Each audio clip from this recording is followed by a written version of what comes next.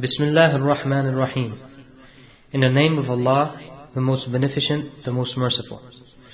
The Islamic Propagation Office at Rabwa is pleased to present to you this lecture, entitled Raising Children by Muhammad Sayyid Adli. من شرور أنفسنا ومن سيئات أعمالنا من يهده الله فلا مضل له ومن يضلل فلا هادي له أشهد أن لا إله إلا الله وحده لا شريك له وأشهد أن محمدا عبده ورسوله. يا أيها الذين آمنوا اتقوا الله حق تقاته ولا تموتن إلا وأنتم مسلمون. يا أيها الناس اتقوا ربكم الذي خلقكم من نفس واحدة وخلق منها زوجها وبث منهما رجالا كثيرا ونساء واتقوا الله الذي تساءلون به والأرحام إن الله كان عليكم رقيبا.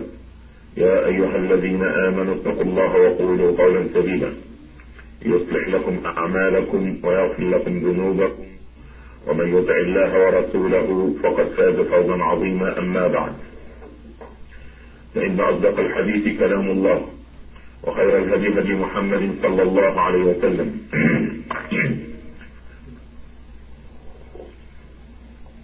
وشر الأمور محدثاتها فإن كل محدثة بدعة وكل بدعة ضلالة وكل ضلالة في النار وإنما توعدون لآت وما أنتم بمعجزين. I praise Allah subhanahu wa ta'ala, and He is the only one worthy of praise. I seek His help, His guidance and His forgiveness. I believe in Him and I trust Him. I seek refuge on Almighty Allah from the evil of our passion. Indeed, whomsoever Allah subhanahu wa ta'ala guides him to al-Islam, no one can mislead him after Allah. And whomsoever Allah subhanahu wa ta'ala puts him astray, no one can guide him after Allah. I testify openly that there is no deity worthy of worship except Allah Rabbul Alameen. And I testify that Muhammad sallallahu alayhi wa sallam is his messenger and the seal of all the prophets. For Muslims, you must know that the best speech is the speech of Almighty Allah, which is the Quran. The best guidance is the course of the Prophet Muhammad sallallahu alayhi wa sallam, which is his sunnah. The worst of all affairs is innovation and addition to the religion of Islam. Indeed, every addition to the religion of Islam will lead to the fire. I adjure you as well as myself to fear Allah subhanahu wa ta'ala to the best of your ability. Fear Allah and don't die unless you are Muslims.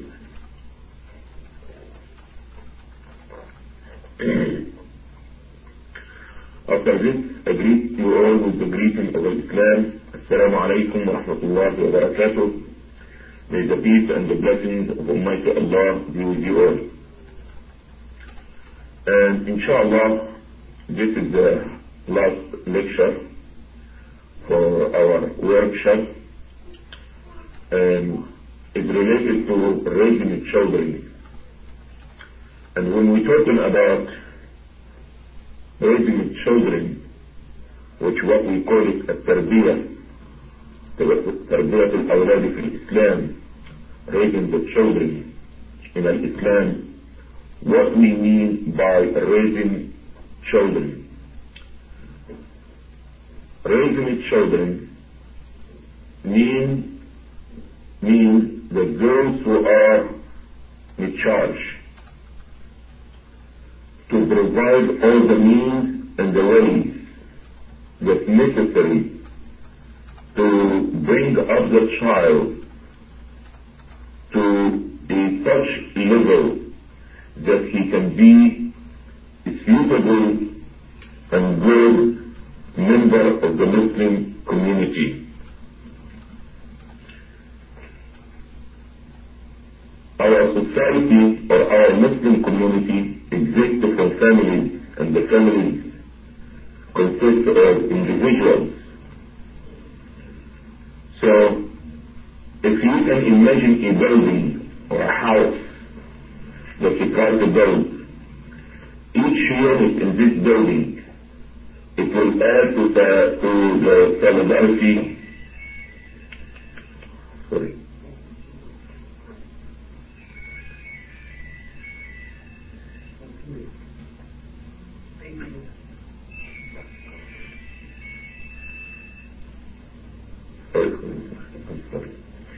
Each unit will add to the solidarity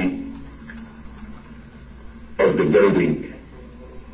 So we have to be concerned about how to develop each unit to bring it to what you might call it the inspection code to be accepted.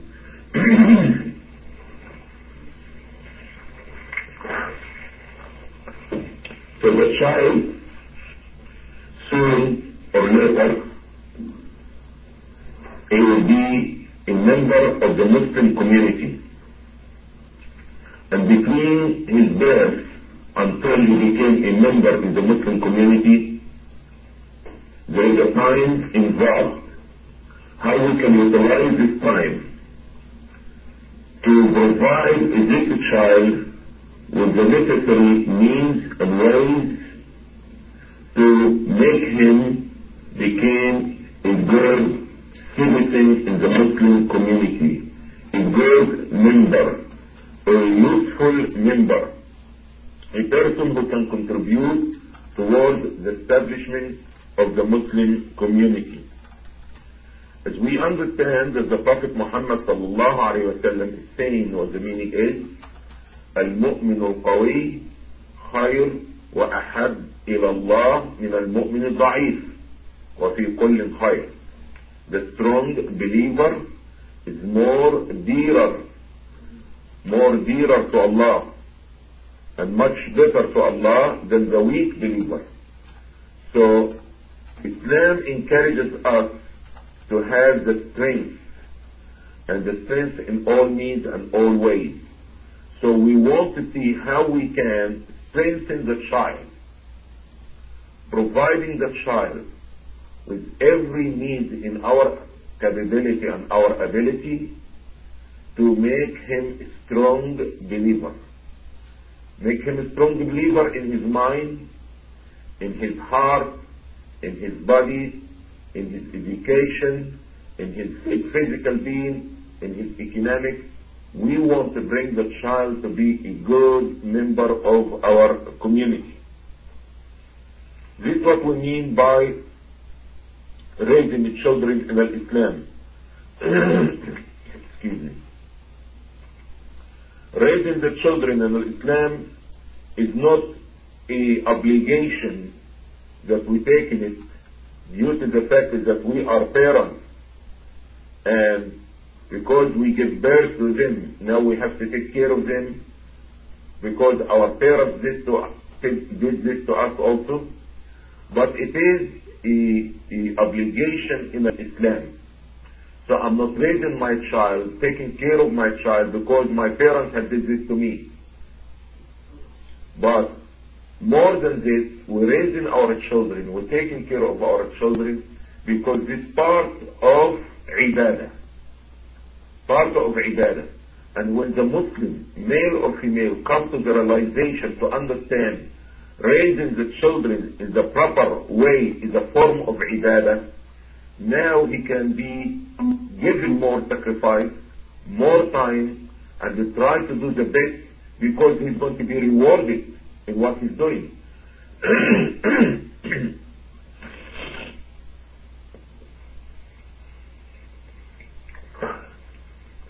There is a difference between you doing something because you have to do it, and something that you do it because you are required to do it and that you're commanded to do it. So a lot of Muslims, they are not aware that raising the children and taking care of the children is an Islamic obligation. So any Muslim, you ask him about salah, about fasting, why do you fast, why you pray, why you go to Hajj, all these things, because this is ibadah.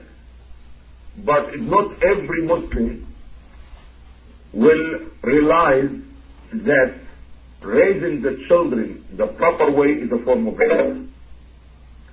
So what I want in this moment, inshallah, to expose you to this information. And if you already have this information, to remind you about this information, because it will encourage us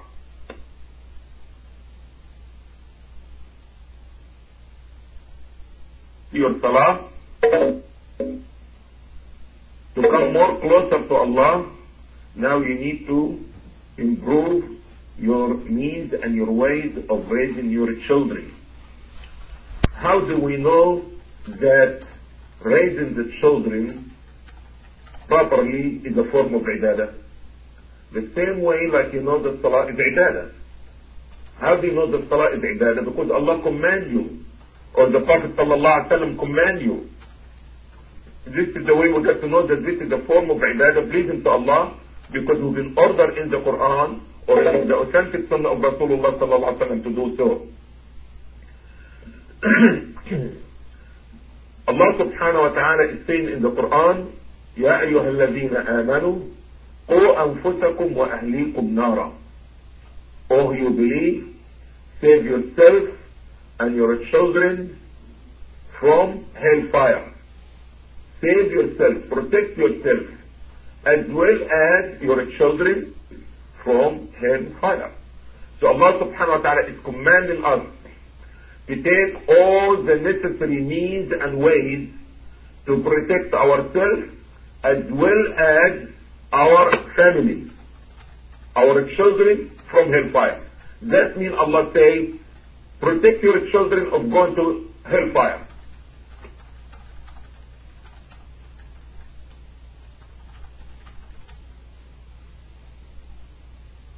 And staying away from what Allah has forbidden. This is the way. This is the way you're going to have the protection from hellfire. So, by giving our children the proper direction and protecting them from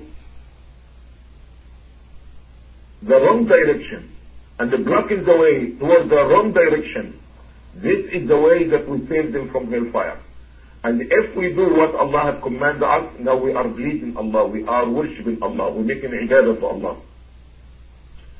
The Prophet ﷺ made this very clear and specifically about the parents by saying, كلكم راع وكلكم مسؤول عن رعيته أو كما قال صلى الله عليه وسلم.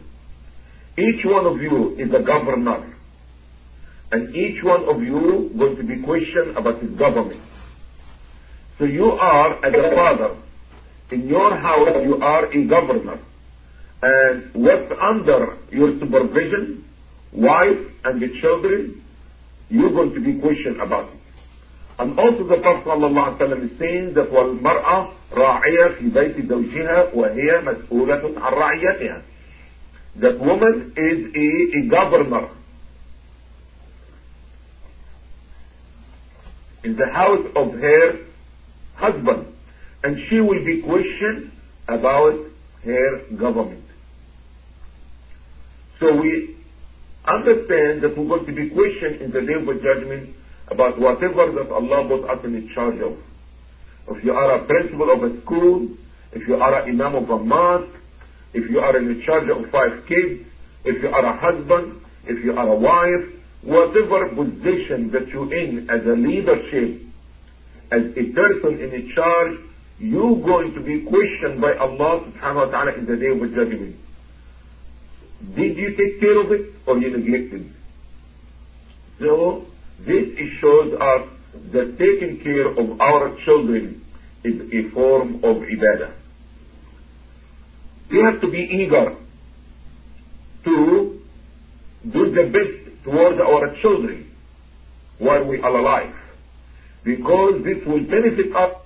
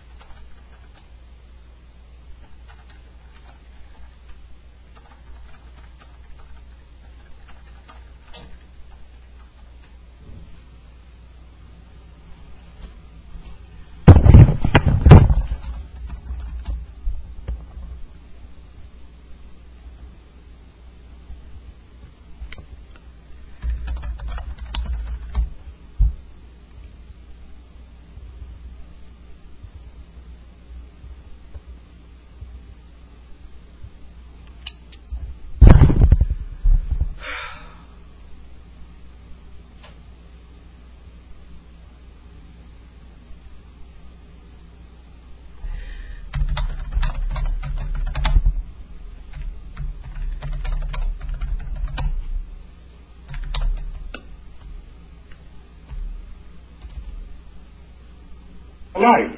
Because when you die, this is somebody else's deed now.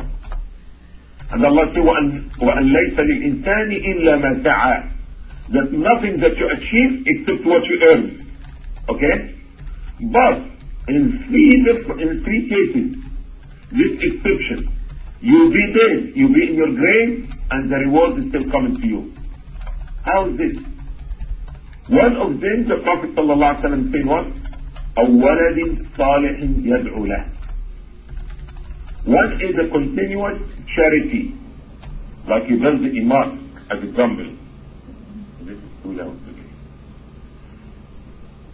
One is continuous charity, like you build a mosque, and the people keep coming to pray in this mosque after your death. You get the reward even you are in your grave, you already dead. But every day reward coming to you. The second case, علم ينتفع به. You teach somebody Fatiha, Tashahhud, and now you already dead, and the person is still making Salah, and every time he makes Salah he reads the Fatiha, which he had taught him while he was alive.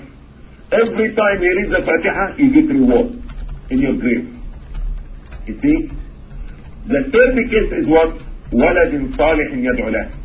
If you have a son or a daughter, but any son, any daughter, no.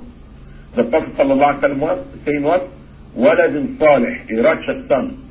Because if you did not teach your son while you are alive about Jannah, the mosque, Quran, reading Hadith, you did not provide him with these things. He's not going to think or remember you after your death. You see? If you did not give him the proper guidance while you are alive, he's not going to think about you. All what he think about, when is my father going to die so I can inherit his Mercedes or his sports car. I like his car, but I could not get it now because he's alive. So he could not wait until his father died to get his car. But if you raise your child about Salah, Mosque, Quran, the Sunnah, the good deeds, now when you die he will remember you and he will make dua for you, and the dua of your son while you are in your grave will help you. You see?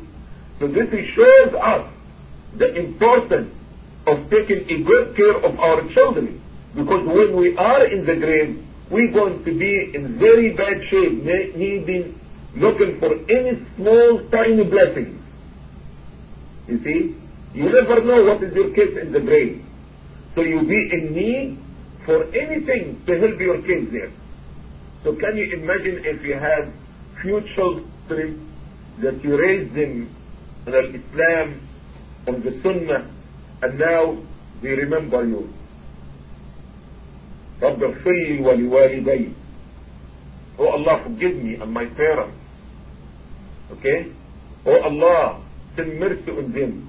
Now this dua will help you in your grave. The Prophet ﷺ has told us to increase the number of our children. Get married, multiply the number of your children, because I'll be proud with you in the day of judgment.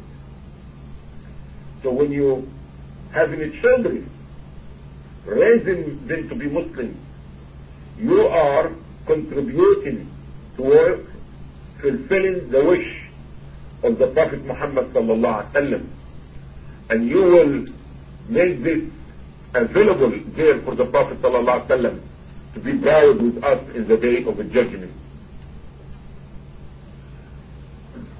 The necessity of taking care of our children comes from day one. You don't wait until you're a child 7 years old to teach him the Salah. There is a lot of work that you do before this.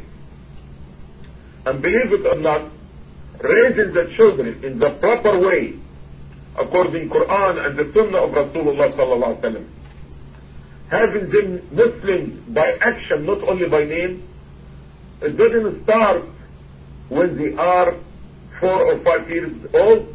It starts even before they exist. Why do you think the Prophet ﷺ saying, تنكح المرأة لأربع?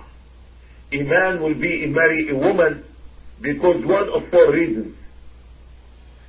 He may marry a woman because her beauty, or her wealth, or her family rank, or because her deen. And the Prophet ﷺ said what?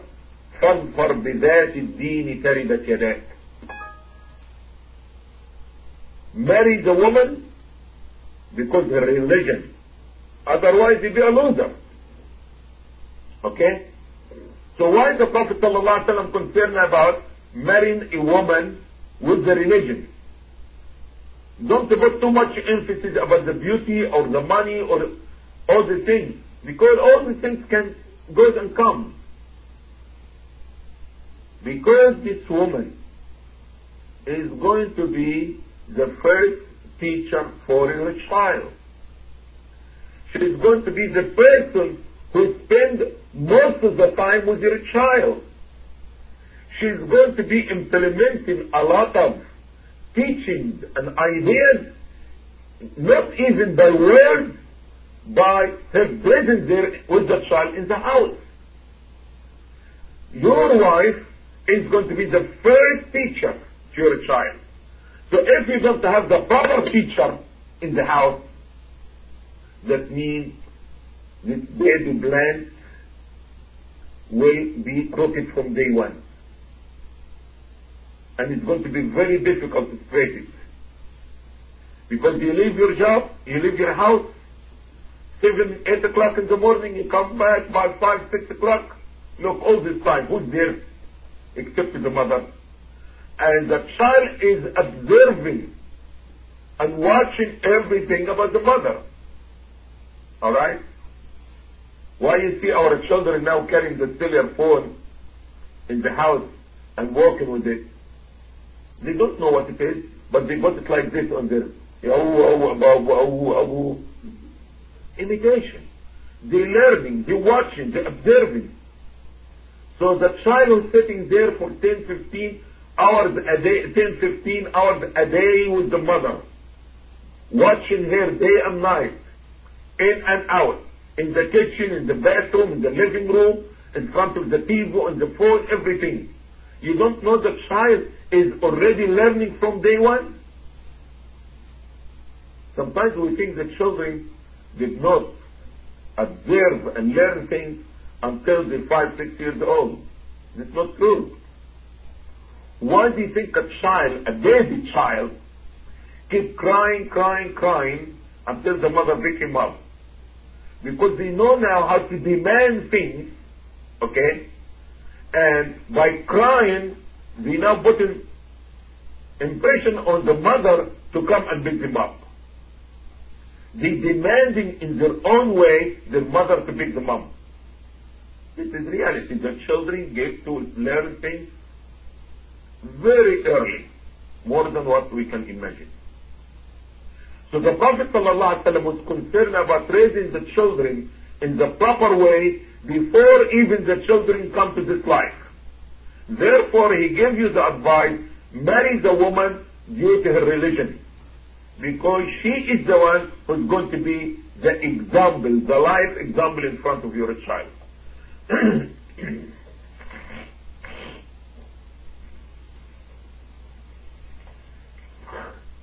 Excuse me.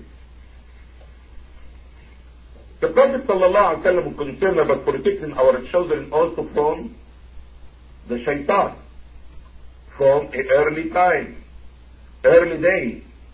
The Prophet ﷺ taught us that when one of us has intercourse with his wife, he's supposed to say the dua.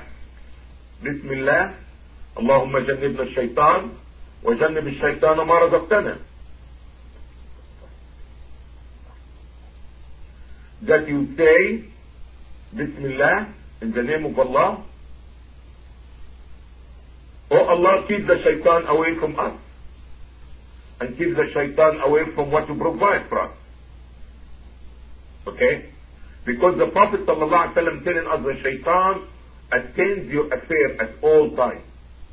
Wherever you go, whatever you do, the shaitan is watching, observing, present there. Even when you go to sleep with your wife. Therefore, it's very necessary to keep the shaitan away from you, and also keep the shaitan away from the future child that maybe can conceive in this night. You see? Because the shaitan is one of the main obstacles in our way to Allah. He is one of the main things that takes the human being away from Sirat al-Mustaqim. So, raising the children according to Islam is not only by giving, also by trying to keep away certain things.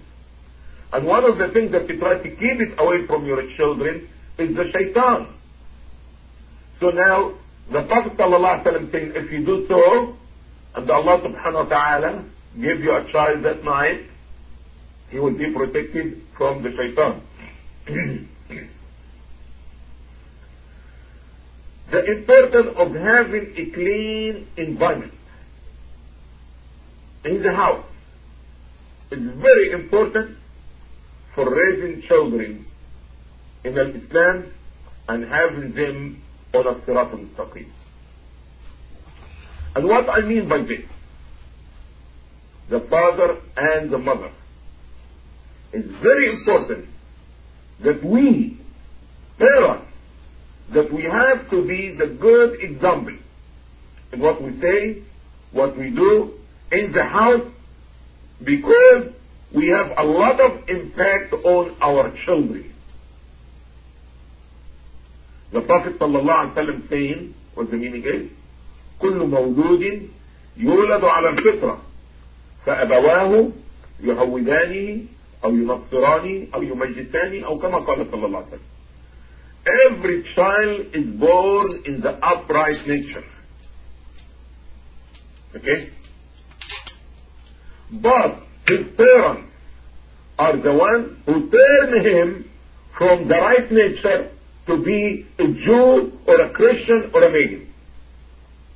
When your child is born, he's born with good heart, no corruption. He's born on the fitrah. He's born on al-Islam, he or she. But the Prophet ﷺ says the parents, the father and the mother, or the father or the mother, one of them or both of them. Why he said the father and the mother? Because this is the only environment that the child knows in the first early years. You don't go give your child away, you understand? 1 year old or 2 years old, leave it for you. Always the child supposed to be at least. Not like this. Nowadays, they have even babysitters for infants. You see? Because the mother wants to go to work and the father wants to go to work and everybody wants to go to work. Money. You see? But always the parents are there. And if not the parents, at least the mother there for the child. 24/7. At least for the first 3 to 5 years. Always there for him. Things different now. Does not mean different for the good, different for the bad. You see? Because you are absent from the environment of your child and you're allowing somebody else to put the influence of them on your child. This is very bad. So the Prophet ﷺ says that child when he born good. No corruption. No deviation. Everything is good. He's in the upright nature. But his parents are the one who turn him, take him away from the Sirat al-Mustaqim. Okay? And they will turn him from al-Islam to something else. They may turn him to Judaism or Christianity or whatever is there they are about. And the child will grow like their parents. Their beliefs, their ideology, their way of behavior, the way of talking. He found children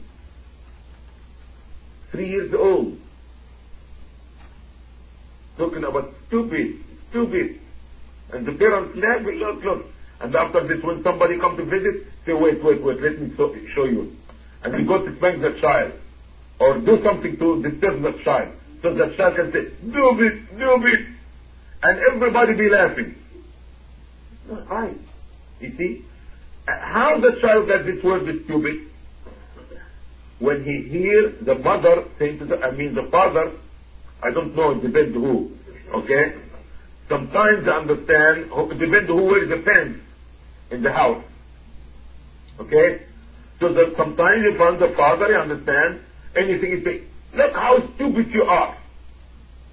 5:30 and the dinner is not ready. It's so stupid.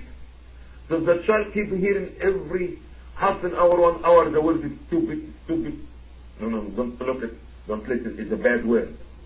It's a bad word, okay? So the child starts, the child doesn't know what stupid is, but he starts to repeat this word. Walaikum salam.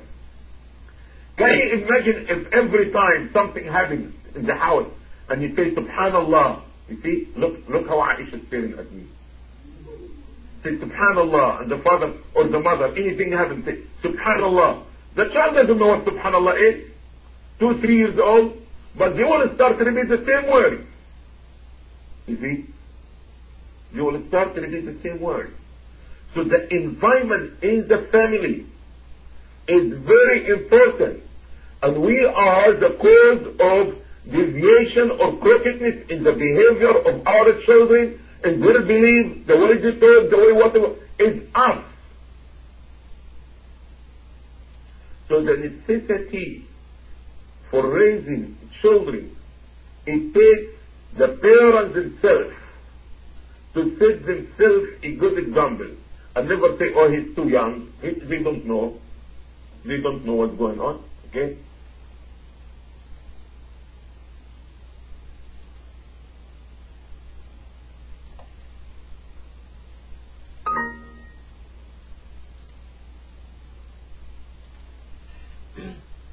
No sound, brother.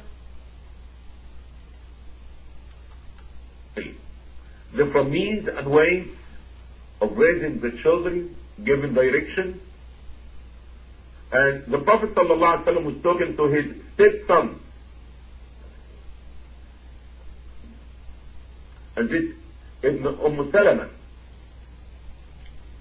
He was a kid, little child.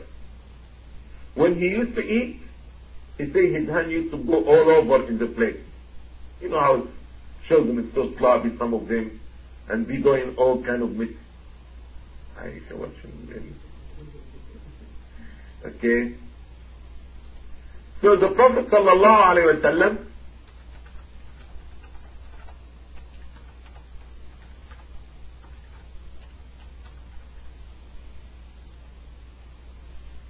No sound, brother. There is nothing called the too young. Teach them, tell them. The Prophet ﷺ said to him, when you eat, say Bismillah. Eat with your right hand. Eat from what is closer to you.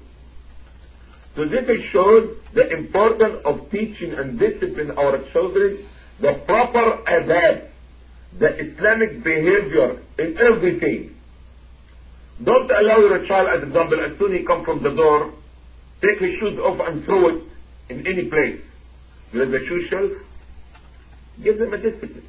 Does not have to be something called Islamically Quran and Hadith said. They have to learn rules in their life. When they come back from the school, they did not throw their jacket one side, the book back one side. There is nothing in Hadith say about this. But there is something called discipline, general behavior. We have to learn. You see? So here is the Prophet ﷺ giving example by teaching son of Salama, which he was in his business and made this mistake. He corrected him by giving him the direction, how to eat, what to say, all this. So we have there is a special manner for eating, special manner for using the bathroom. We need to teach our children when they go to the bathroom. How they supposed to sit in the toilet, how they used to tell him, enjoy yourself. stingy yourself. He doesn't know what stingy is. He will know, okay? He doesn't know the term itself, but tell him wash your private parts. Stingy yourself. Now he understands that wash your hands after you use the bathroom. These things is very important. Implement it from early age. It will be with the child all his life. Like the son of Ibn Salama, radiallahu anhu, said, since the Prophet sallallahu alaihi wasallam told me this became my manner and my behavior, the way how I eat all my life.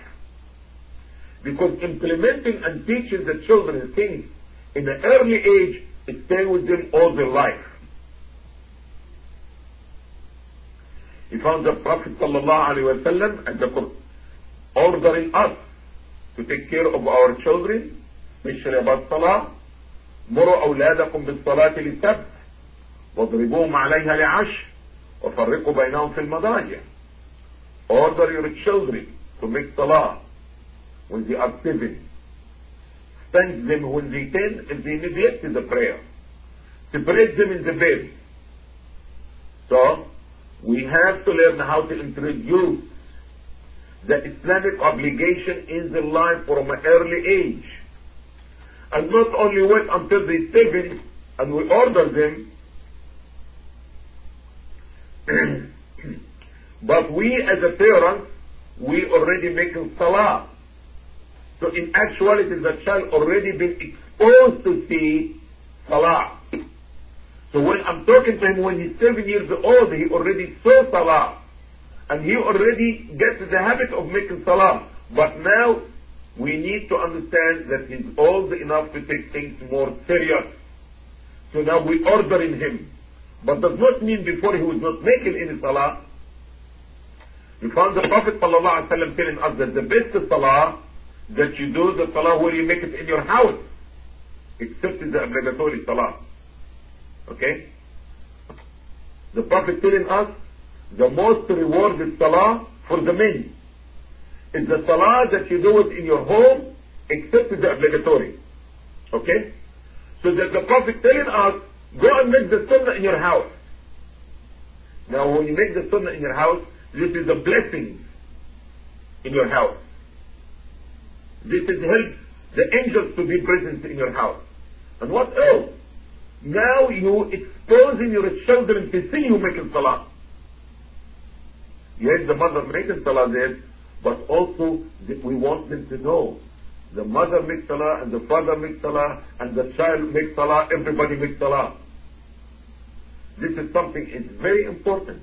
And now when they reach 10, now the responsibility comes here. It has to be more respect and more serious with them to such a degree if they did not perform the salah they get a spanking. Not a beating, okay, spanking. And what else? Now is the time they are getting to this development of their body and approaching a serious age. So before they reach this age, now we'll try to give them special direction. Now the child could not sleep in the same bed with his sister. You see?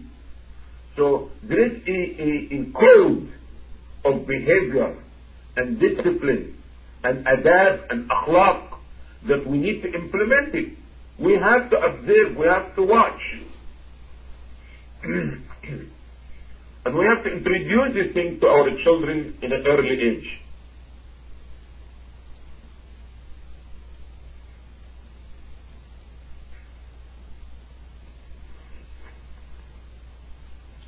Raising the children requires of clean environment in the house as well out of the house. Clean environment in the house, as example, watching our words, our actions, a father and mother, to avoid dispute, arguments, cursing, carrying their anger in front of the children, at least in front of the children. If there is a dispute, wait until the children sleep, or go to a private area in the house and talk about it. We don't want to display our arguments, disagreements, and maybe bad words in front of the children, because it's going to be in their mind, and it maybe even stay with them all their life. And the big possibility is they will repeat them themselves when they grow up and became a father and a husband with their future wife. We need a clean environment, not only in what we say and what we do, also the things that in the house, like a TV, monitoring the computer, the telephone, you see, because these things can be a means of destruction.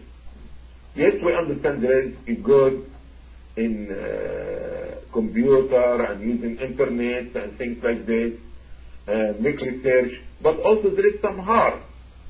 And you know, the children, they can have access to these things and misuse it. The same thing, the telephone. Alright? When they reach a certain age, we have to monitor where they're going in the internet or what they're doing, okay, and things like this. So clean environment in the house is very important for raising our children, because they can be exposed to something which can have very bad impact in their life. And somebody says, as example, this, you understand, we really don't watch too much TV, okay, and only what you call the news, Discovery Channel, or things like this. But do you know that sometimes a commercial that comes between the news, is a commercial comes between CNN or no? Or only news? Come to commercial. You do your homework, don't look and don't listen. Sometimes the commercial comes, and the commercial does not have to be for half an hour. It does not have to be a half an hour. It can be a half minute. By Allah, brothers, believe me, it can be a half minute, it can be even quarter of a minute, and will make a dent in your child's mind. Small commercial. Talking about gum, nothing else. But what he usually displays there in the commercial, a half naked woman. And now we're talking about gum, but now to make a commercial about gum, now a woman and a man kissing, and if the commercial 15 seconds, so 10 seconds will be what? For the kiss. Why? Because now this new brand of this gum is so good and refreshing and smell good, and now it gives a longer kiss. So now can you imagine if you're a child looking at something like this? In the commercial, 15 seconds, nothing else. One time, this is. So raising the children is not only by giving, it's by giving and taking away certain things and keeping away certain things. It can be destruction for them in the life.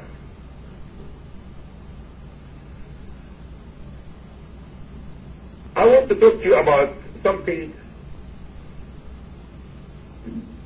because we could not keep our children 24/7 inside the house. We take them out to shopping, or we take them in the car even to go to the mosque. Let's assume we are not going any place except to go from the house to the mosque. They see a lot of things in the street. Okay? They see things in the street, and if they go to school, especially if they go to public school, which is very destructive, means a way of raising our children, very bad, very serious, and does not mean that I have something against education. I'm not talking about education, I'm talking about the environment of education. This is what I'm talking about, okay? Now when we take our children and put them in a bad environment, from 8 o'clock until 3 o'clock, because maybe your child doesn't watch TV, But this kafir boy or a girl, they watch TV. What do you think the children will be talking to each other when they are in the cafeteria, when they play in the recess, when? What is going to be talking to each other about? About Bukhari and Muslim? The kuffar, they don't know Bukhari and Muslim. They know Joe and Go and Mickey Mouse and all these things, and Superman and Superwoman and super all these things, and other stuff. You see? So now, when we take our children to this environment, we are not helping our children. You may have a clean environment in your house, but now when you take them to the environment outside, it's so corrupted. And the child will be in this environment at least 5 hours every day, 5 days a week. In actuality, some of the Muslims, the children, they spend time with the kuffar and the environment of the kuffar more the time they spend with their parents and the mosque. So how are you going to have a healthy environment for the children? The Prophet ﷺ is telling us, مثل الجليس الصالح والجليس السوء كبائع المسك ونافخ الكثير. The Prophet ﷺ telling us the likeness of good company and bad company. Like a person who sells perfume and the person who blows in the furnace. Now, pay attention to this. This is beautiful hadith. We can read it, but sometimes we did not see how far this hadith goes in our children's life. The Prophet says, having good company, your surroundings, your friends, okay? Having good company, like what? Like the person, the example of this, like a person selling perfume. A person who's selling perfume, when he in your company,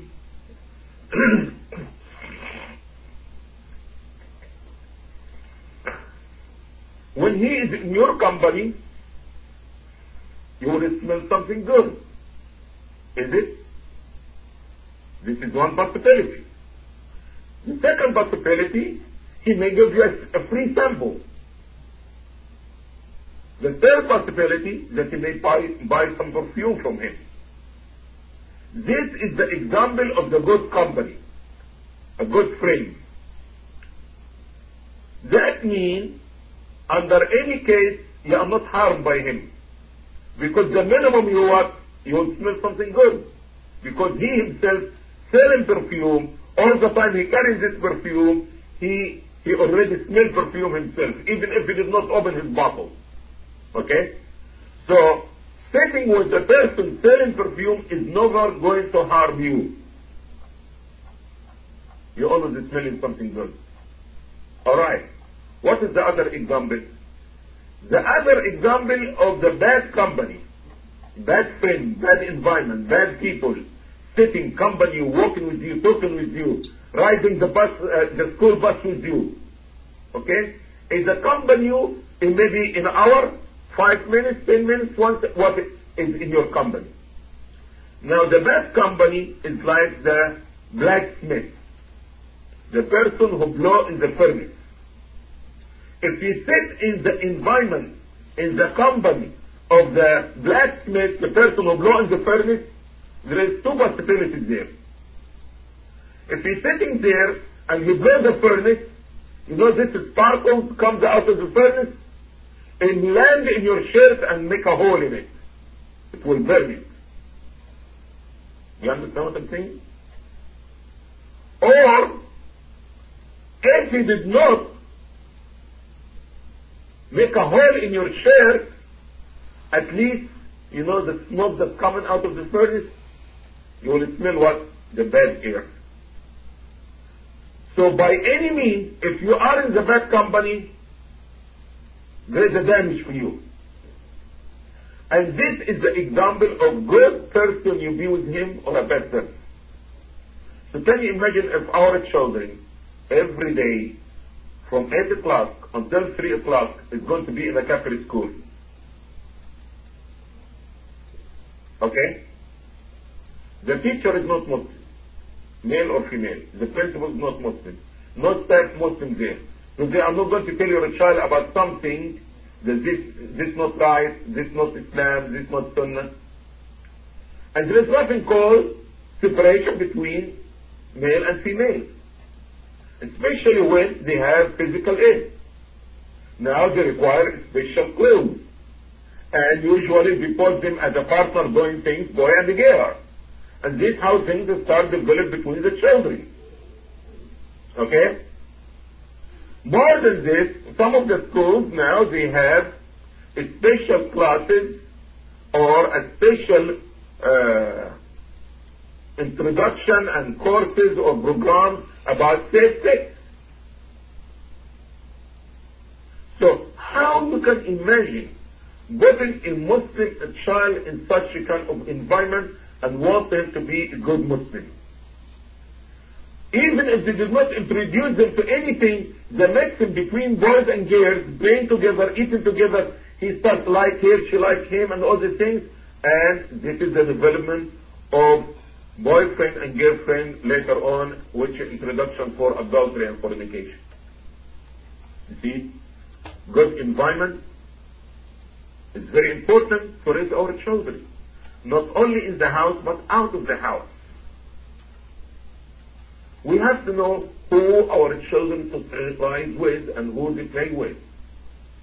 Yeah, maybe our kids go to Islamic school, but summer camp, where did your children go for a summer camp with? When your children in the weekend they play basketball, they playing basketball with who? You see? Because these children, these kuffar children that they hanging with, they have different habits. Smoking, cursing, you name it. You think your child, you understand, is an angel? So, we have to be concerned about who our children socialize with, spending time with. The Prophet ﷺ is saying, لا تصاحب إلا مؤمنا ولا يأكل طعامك إلا تقي. Don't have the company except a believer. Your friend has to be a believer. And the person that you bring here to your house to be in your company, the righteous one. Righteous one. There is a lot that we can say about the environment. But sometimes we did not think about the impact of the environment on our children. If some of you remember the story of the man who killed 99 people, and in the end, the scholar, he gave him the advice. What was the advice if he wants to repent? He said, leave the state that you're in, leave the country, the city, the town that you're in, and go to another city. Why? He said, because there is فإن هناك أناس صالحون يعبدون الله فاعبد الله معهم. He said, when go, you can check Riyadh al-Salihin, chapter about repentance. The story of the man who killed 99 people, and you can read it. Except if you have this booklet by Sheikh Sayyid Adli. Once upon a time, he found the story there. You have it in the bookstore. You don't have. So the scholar told him, leave your city. Go to another city, because there is righteous people there, they worship Allah. Be with them. And don't come back to your town, because this is bad, evil surroundings. So the environment has a lot of impact on our children. So Allah subhanahu wa ta'ala says what? يَا أَيُّهَا الَّذِينَ آمَنُوا قُوا أَنفُسَكُمْ وَأَهْلِيكُمْ نَارًا. Protect yourself and your children from hellfire. To protect your children, you have to keep the bad company away from them.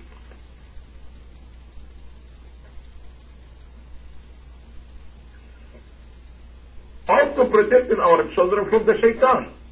As we gave example, before the man having to consult his wife, he will say the dua.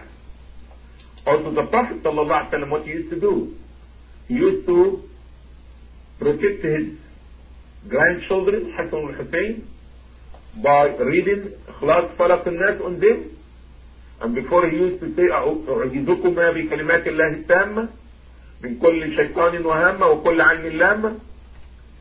I protect you by Allah's the complete perfect word from the evil of the shaitan and the evil eye. Okay? So reading on our children and saying dua for our children, and because the shaitan always tries to attack us physically or by deviating us from as-sirat al-mustaqim. So providing a protection for our children from the shaitan is very important. And also raising our children as Muslims require a means of protection and nourishment with dua supplication.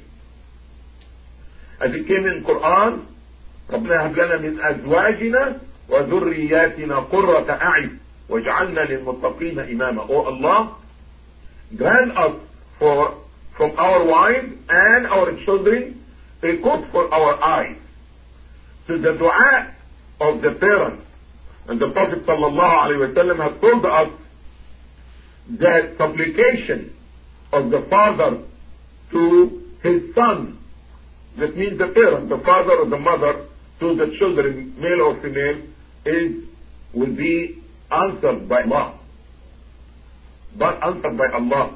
So the problem here is that we found some parents, instead of praying for their children, they will pray against their children. And this is very bad. And the Prophet ﷺ has warned us against this. And say, be careful.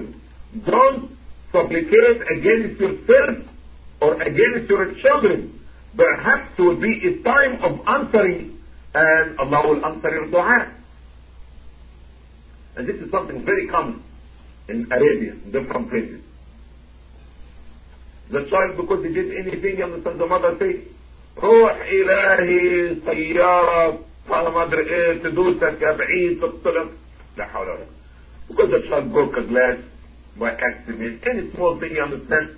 The mother says, oh Allah, may Allah send a trailer, a wheel trailer hits you and make you like a ground beef. All kind of things. You'll be so surprised. This in Islamic countries is so common to hear mothers making dua against their children because whatever that they did wrong in the house.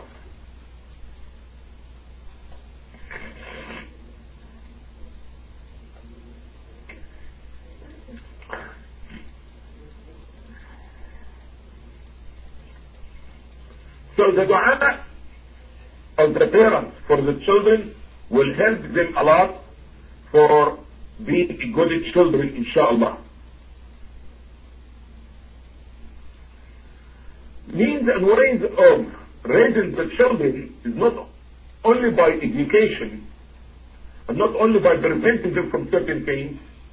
Kindness, the best treatment, kindness, love, playing with them, all these things is very important. Not only being as a father or the mother a person that's always yelling, spanking, but we have to provide our children with love. And it's not only a matter of buying toys for the children. You know that the Prophet ﷺ gave us a good example. He used to make out of himself a ride for Al-Hasan and Al-Hussein. Okay? Like go in four hands and knees, and they ride over his back. So we need the closeness between the parents and the children. Because if we do not have this love and the closeness, they're going to be scared to tell us about their problems. They don't have confidence in us. You see? And if they do something, they may come and lie because they're scared. So develop a good relationship between you and your children. By love, playing with them, giving them things, read stories for them sometimes and things like this. It's very important. And also we have to be very careful of giving them the wrong information. Sometimes we go to the library, the public library, give all these books, and the mother will read or the father will read for the children. But I want you to think for a moment what you're reading for your children. Really, think for a moment. You'll be so surprised about all the stories that you're reading for your children, the Superman and the super whatever, and I forgot what the name of this story, mermaid or whatever, what do you call it? The Living Mermaid? You heard it? Okay. You'll be surprised. Think about what you're reading. You are teaching your children a wrong aqidah in an early age. You're telling them about the Superman and the man who put the stones and this man who hit it with the stick and turned it, you understand, to a monkey, and after this he spit on it, and it tells them that a human being has the ability to do the thing and that he can do the magic on this and turn it to a frog, and the frog can have it, and the child will go with all the things in his mind. Okay? We have to be very careful of what we're reading for our children. In the meantime, we need to take advantage of the early age of the children because they have a good memory. And it tries to introduce memorization of the Quran and certain dua in an early age because they have the capability of memorizing. Okay? Of memorizing. And mashallah, I met this brother, his name is Yusuf, brother of Yusuf, I think he's from Morocco. He's a child 7 years old. He's embarrassed. Where we had the conference last month? Arlington? Yeah, he was from Dick. His child, mashallah, he has 2 boys. 7 years old. And they have 13 years already. They almost halfway of the Quran. You see? But this, it takes commitment. It takes concern from the children. The children are our means to please Allah. Our children is the means of worshiping Allah. Our children can be a way for us getting the blessing, getting Jannah. It can help us when we are in the grave. So use this early age by teaching them about dua, memorizing the Quran, all the things. We need to fill the time of our children, the leisure time, the weekend, especially living in a country like this, there is a lot of vacations, alright, or a lot of holidays. And also there is a break from the school about 2 to 3 months. This is a long time in child life. We need to fill it with something good for them. Something positive. Not only fill it by education, try to train them to do things. You see? Try to train them to do certain things. Certain things. Develop them physically, like taking them as example in front of the house, collecting the trash, cutting the grass, cutting the bushes. Give them some kind of a training. Not only a matter of education, reading a book and listening to a story. We need to give them, because this also, it gives them some kind of development in their life. You see? how they can handle certain things in their life. Also take them for walking, jogging, because the things we need to develop the children not only in their mind, we need to develop them also in their body physically, to be strong. As we stated in the beginning of the lecture, the Prophet ﷺ saying that al-mu'min al-qawi is much better and dearer to Allah than the weak one. So we need our children to be strong physically, and this by exercise, walking, jogging, hiking, these things. You need to take them for certain sports, not to make them lazy, certain sports which gives them some talent. Okay? As example, fishing. Fishing is something to teach you them patience. You see?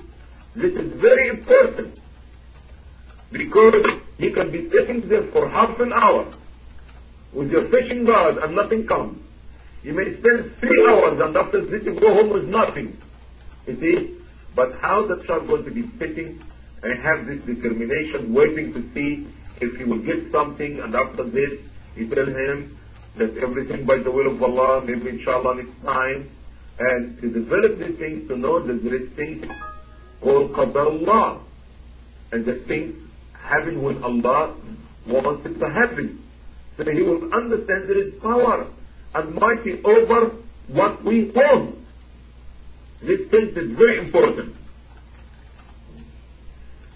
Teaching our children certain things to develop them physically and mentally and spiritually is very important, to develop them as Muslim children. Especially like what Umar radiallahu anh advised us to teach our children about swimming, horseback riding, shooting, okay? All these things is very important for developing them physically, and at the same time it can help them in the future. Okay? Horseback riding, shooting, this is something very important for them. It is very important that we listen to our children complaining, alright? And they try to solve their problems. I can finish it. It's very important that we listen to the children complain, and they try to see what is bothering them, and they try to find a solution from their problem, and they try to hear from them. Okay? Try to hear, okay, so what do you think?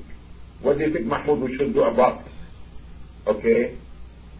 Try to see, give him the exposure to that he can think, and it can be part of solving the problem. We as parents, we have to struggle to be good parents, i.e. righteous to the best of our ability, because our righteousness will help the development and the future of our children. When you be a good person, doing the right thing, this is something, it will be helpful for your children. When we read in Surah Al-Kahf, the case about Musa, alayhi salam, the Prophet Musa and the Khidr, when they wanted down and they erected the wall. So, when Musa alayhi salam complained about it, he later on the Khidr explained to him, وَأَمَّا الْجِدَارُ فَكَانَ لِغُلَامَيْنِ يَتِيمَيْنِ فِي الْمَدِينَةِ وكان أبوهما صالحا فأراد ربك أن يبلغ أشدهما ويستخرج كنزهما. I say as per the wall that I erected without recharging the people, taking any money from them, I did this because this wall, beneath it, there is a treasure. The treasure belongs to orphans. But these orphans, their parents used to be good Muslims. So if the wall falls down, the people of the town, they go to see the money. They will take it. The children take too late. They could not do anything about it. So because the parents used to be righteous, Allah inspired me to erect and fix the wall So the treasure will remain hidden until the children reach the older age. They can go and get the money that their parents will for them. You see, this is the proper insurance. Not going to get an insurance policy and getting into usury and these things. Allah would make a way to protect you, protect your property, protect your children. When you are this good with Allah, Allah subhanahu wa ta'ala will take care of you. With no insurance company, with no anything in that time. Okay? But Allah subhanahu wa ta'ala had made a way for this money that is buried under the ground in the dirt to be saved for these little children to grow and they will get it. You see, this is Allah's insurance and this is Allah's work. And He made the Prophet Musa and the Khidr be the one who work and labor to build the wall for the little children. But why? Because their parents used to be good. They used to be righteous. So if we try to be good Muslims, this will help the development and protection, will provide protection for our children.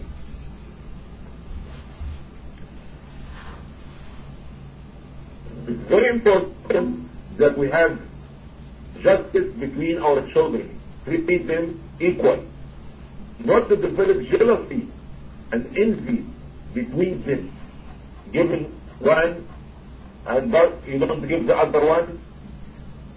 They start to hit each other. They start to have competition. And the child tries to go and spoil or damage the toy of his sister. Why? Because he bought something for his sister that he didn't buy for him. So we have to be fair among our children, feed them equal. We have to understand it is our obligation to take care of our children, clothing them, feeding them. Okay? Because this is part of our obligation as Muslims. Not only concerned about raising them Muslim by teaching them Dua and Quran, but it is your responsibility to feed them, support them, raise them, shoulder them to the best of our ability.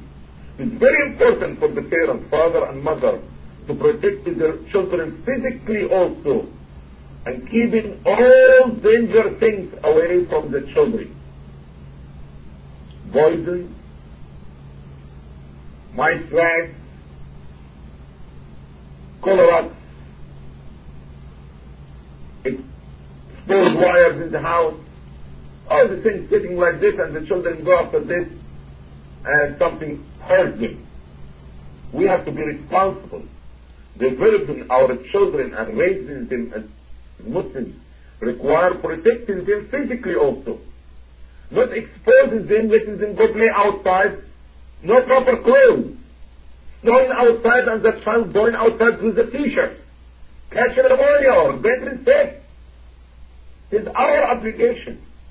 And to keep a good eye about our children, that their hand doesn't reach to something can be dangerous for them physically.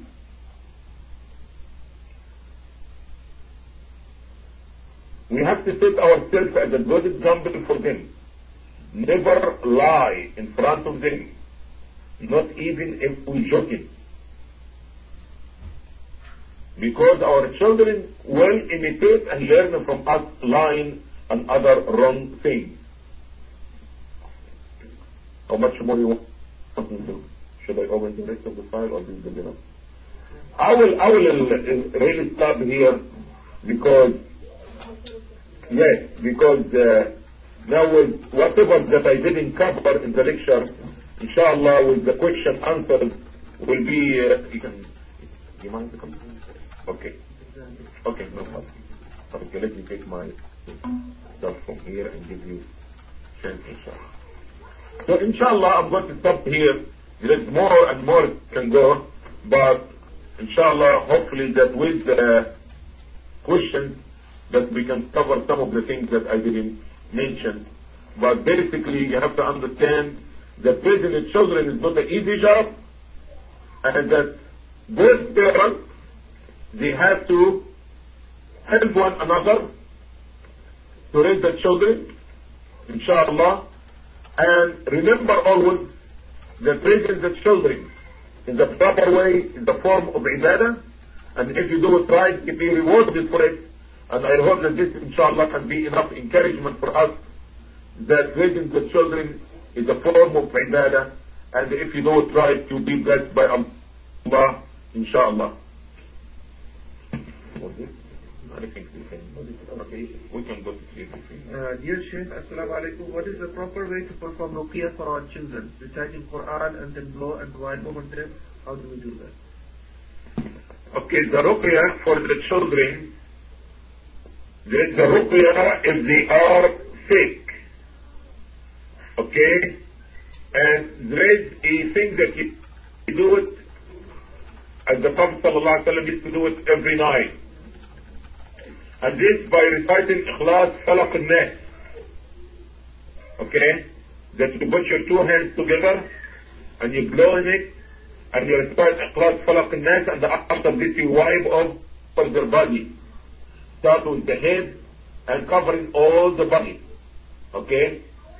The other one that you're talking about, ruqyah, if your child has some illness, physically, or an evil eye, or hasad, or magic, or whatever it is, that you can recite Quran on your child.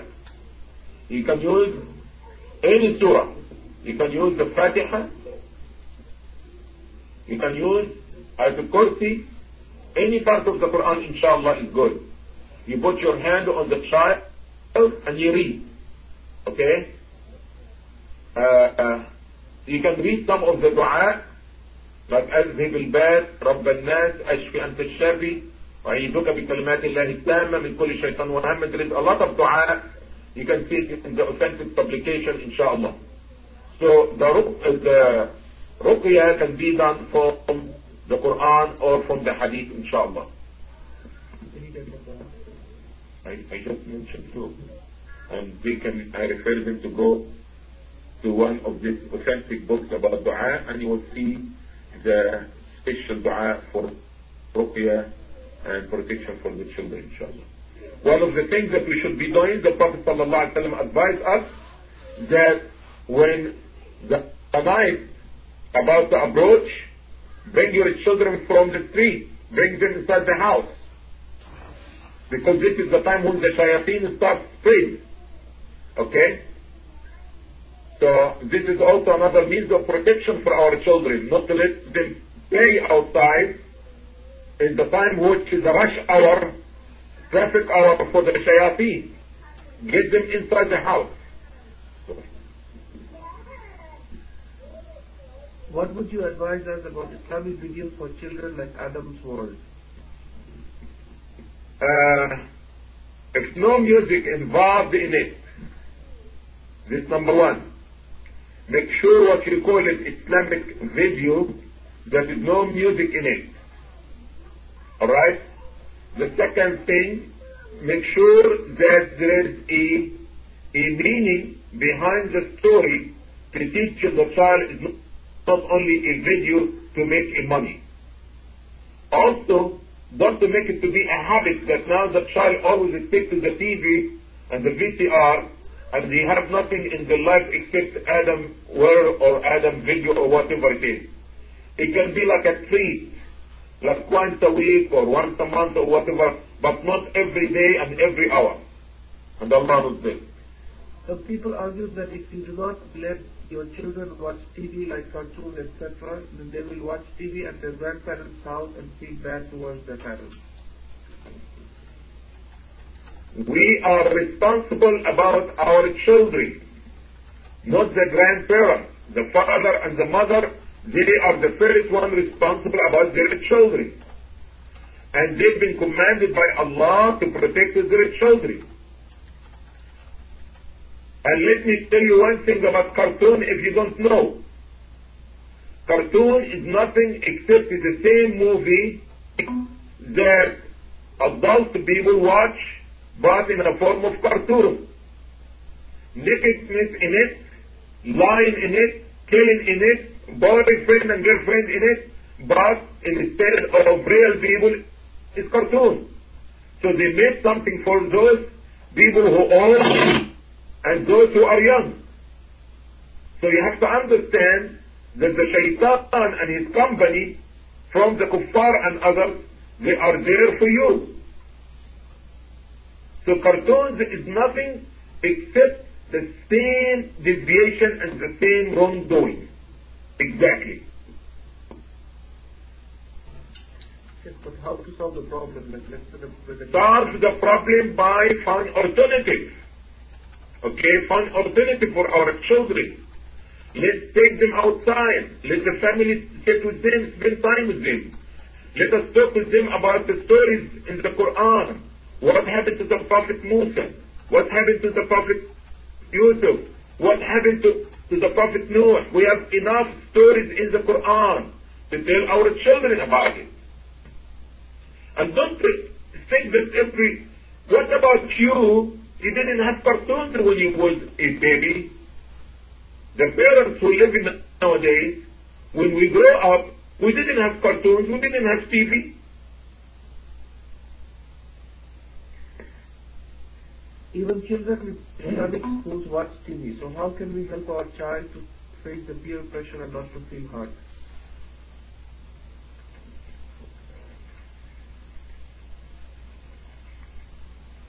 If you see your child watching TV in Islamic school, you mean regular TV, you need to do something about it.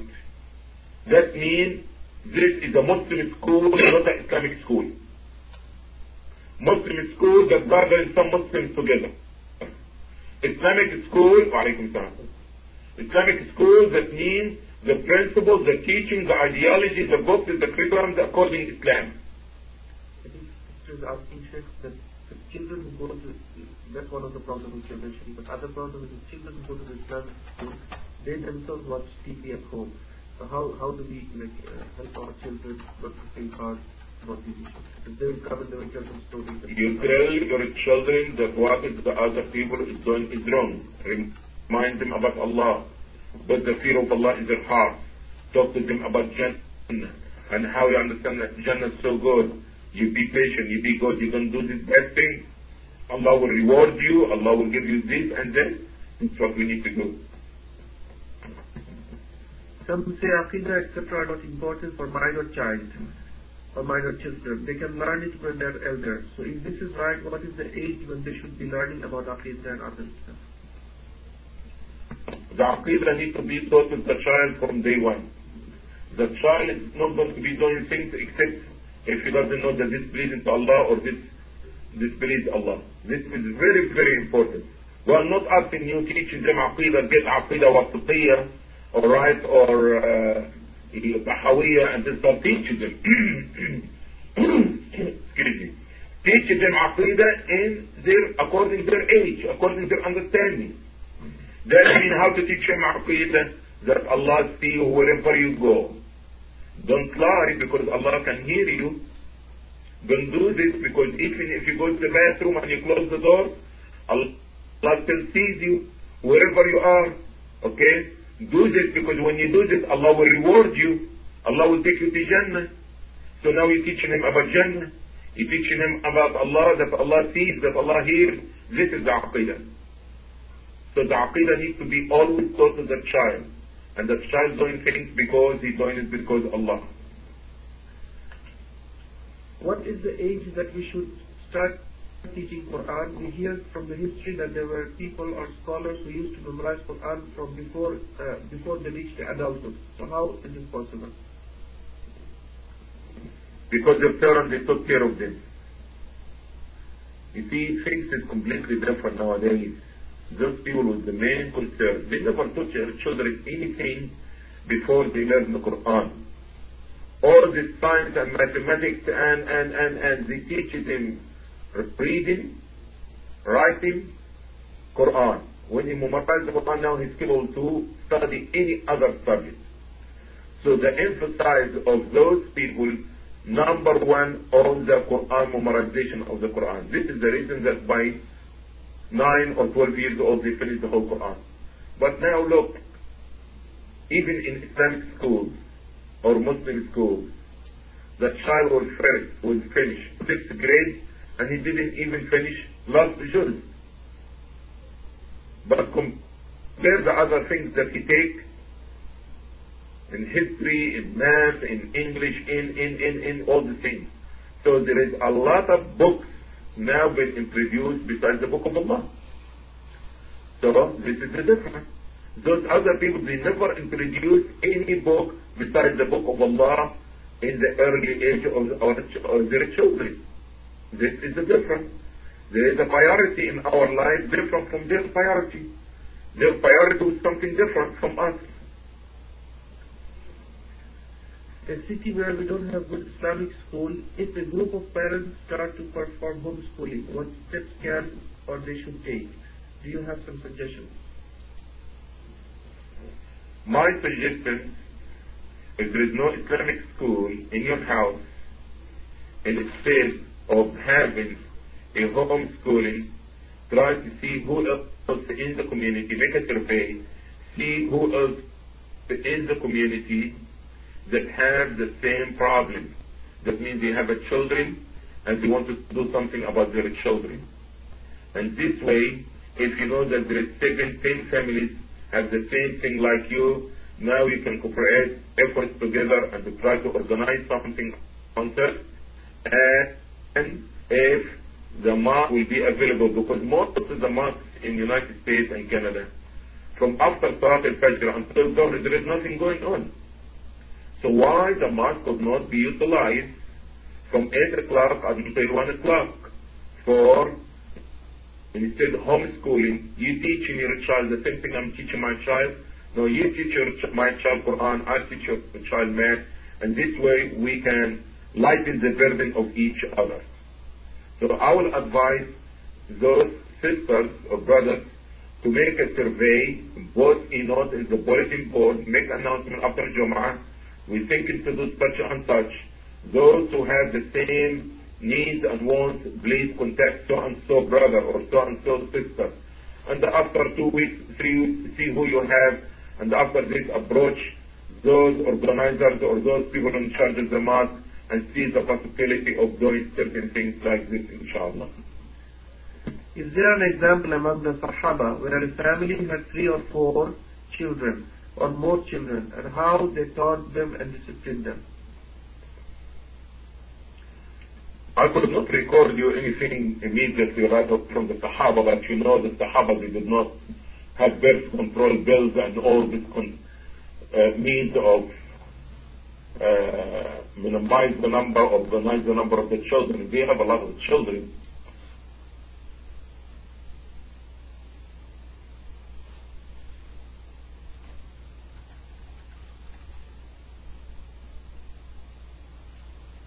No sound, brother.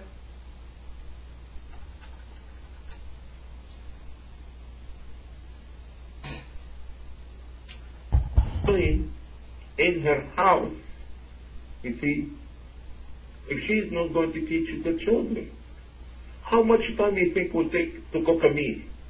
And do you have to be standing in front of the stove for 2 hours to cook a meal?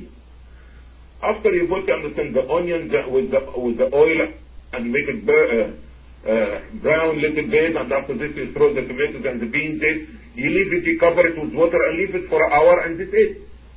And now they have this part that it whistle when it's ready and everything of what microwave and close it and it's gone. What we doing? Vacuum cleaner. What are you talking about? Everything now became electronics and things like this. You know what the Sahaba talking about? The Sahaba? These people used to make the bread, not making the bread. They used to have to ground the flour. They used to have to make the bread. They used to have to cook. They have to do all these things. What we doing nowadays? You see, what are we doing nowadays? Vacuum cleaner, 5 minutes, the whole house is done.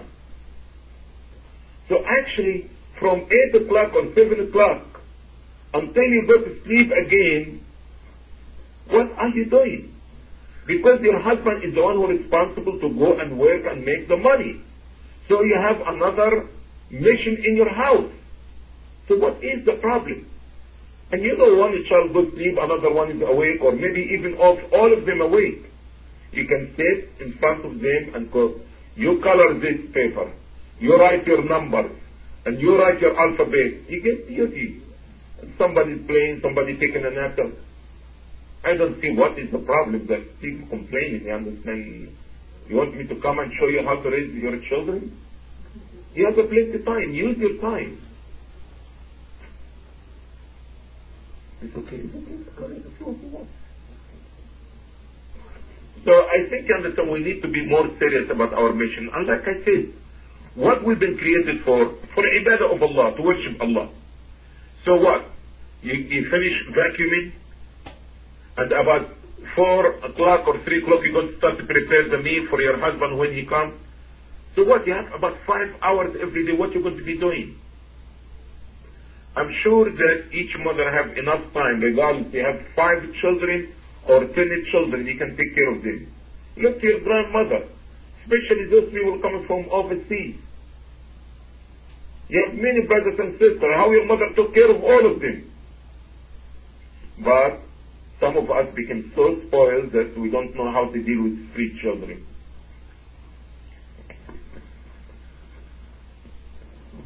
I heard that we are not allowed to hit our children. My son is 3-year-old. Sometimes he just becomes uncontrollable and doesn't want to hear anything in that case. In that case, if I hit him a little bit, will it be a sin?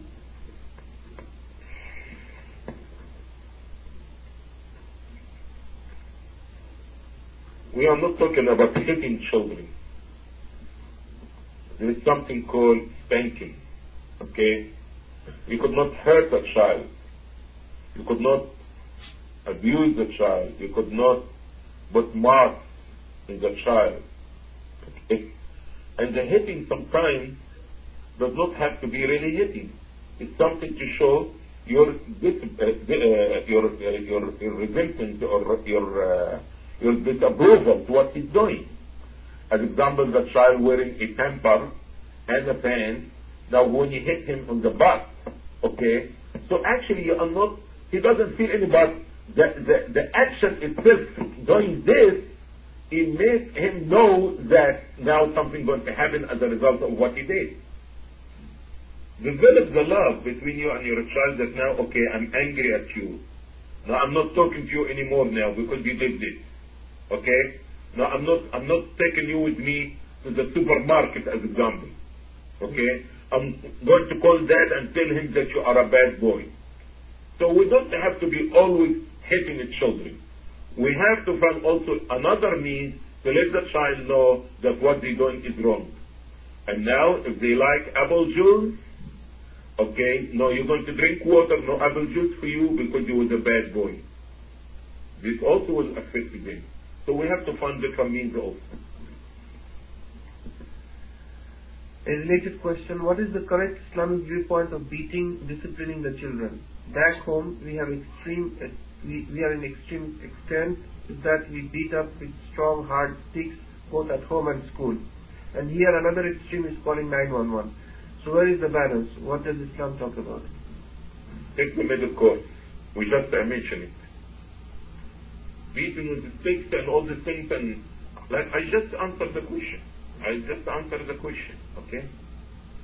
Sheikh Adli, my oldest daughter didn't revert, and she keeps trying to get my 11-year-old to go to her Christian church by offering to take her out for lunch.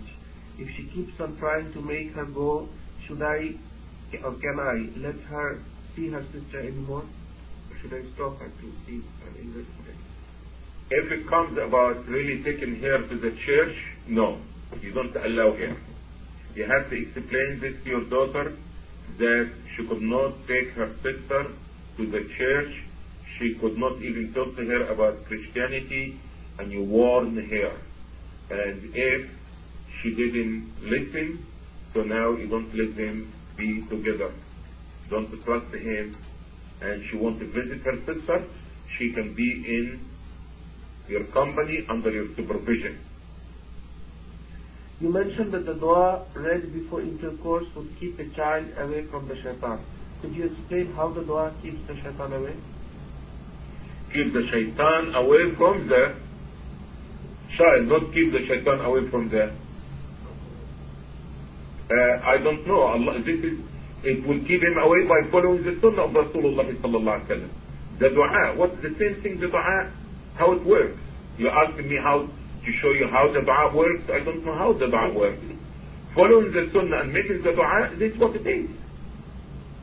The dua is sufficient by Allah's will to keep the shaitan not to bother him. When our speakers are talking about intercourse, sexual behavior, etc., are we supposed to keep our children away from the lecture, or should they just attend the lecture and this is just a normal process for them to learn about these issues? If such segregation is needed, then in some of the masajid it's hard to do that. How should we respond to this need? There is no need to prevent your child to be in a lecture like this, because even the child doesn't know what is the word mean if he's in an early age. And if he knows, so that means he heard it already. So he will be hearing it in the mosque in the proper way. Alright?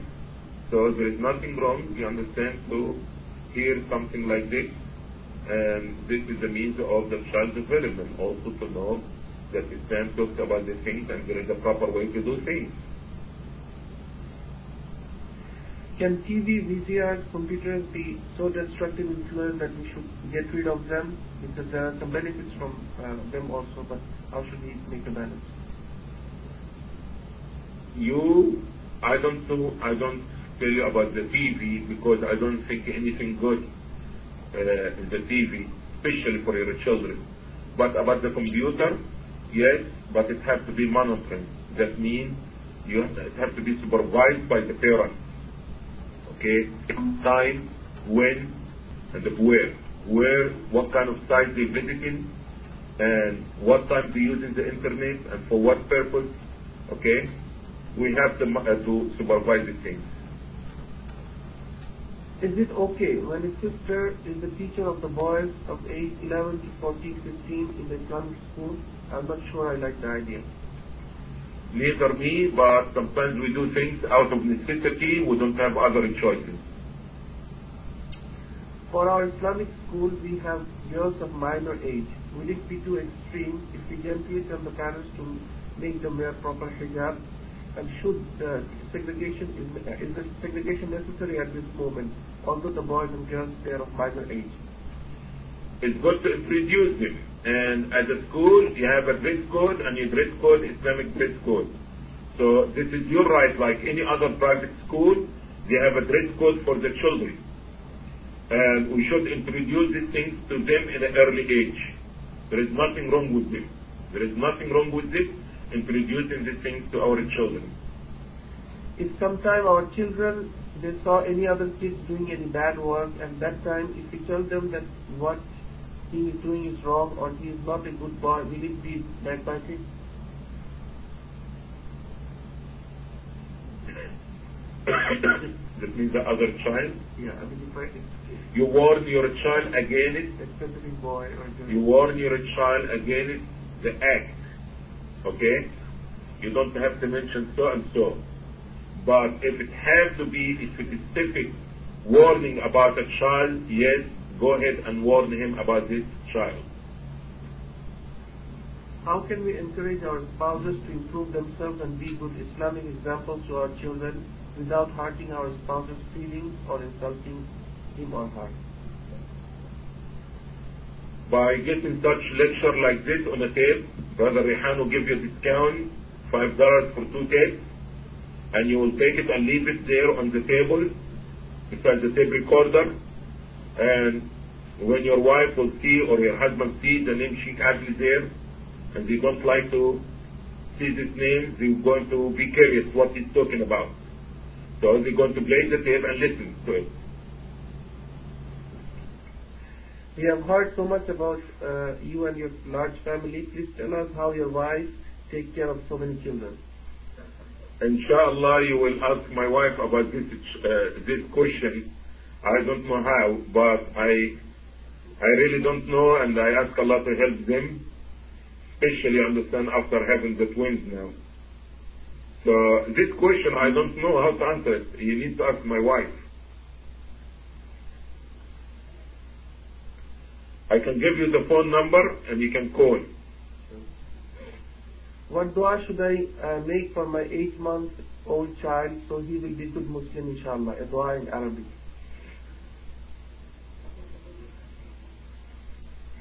You don't have to have a special dua. Say what is in your heart.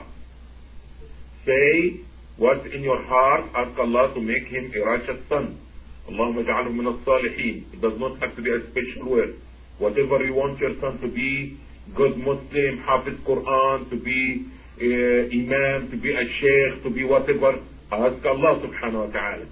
Praise Allah and send peace and the blessing of the Prophet, and after this ask Allah. How does a father make balance between his Islamic obligation in the mosque or in the society and children at home or family at home? The Prophet sallallahu alaihi wasallam says that Allah subhanahu wa ta'ala has a right over you, your wife has a right over you, and your body has a right over you, to give everyone its right. Okay? We have to learn to balance our life, and we have to understand there is a demand, obligation. Brother, the people is getting cold. What's going on? I think we should end here. Okay. No more questions, because also time for my flight is getting closer.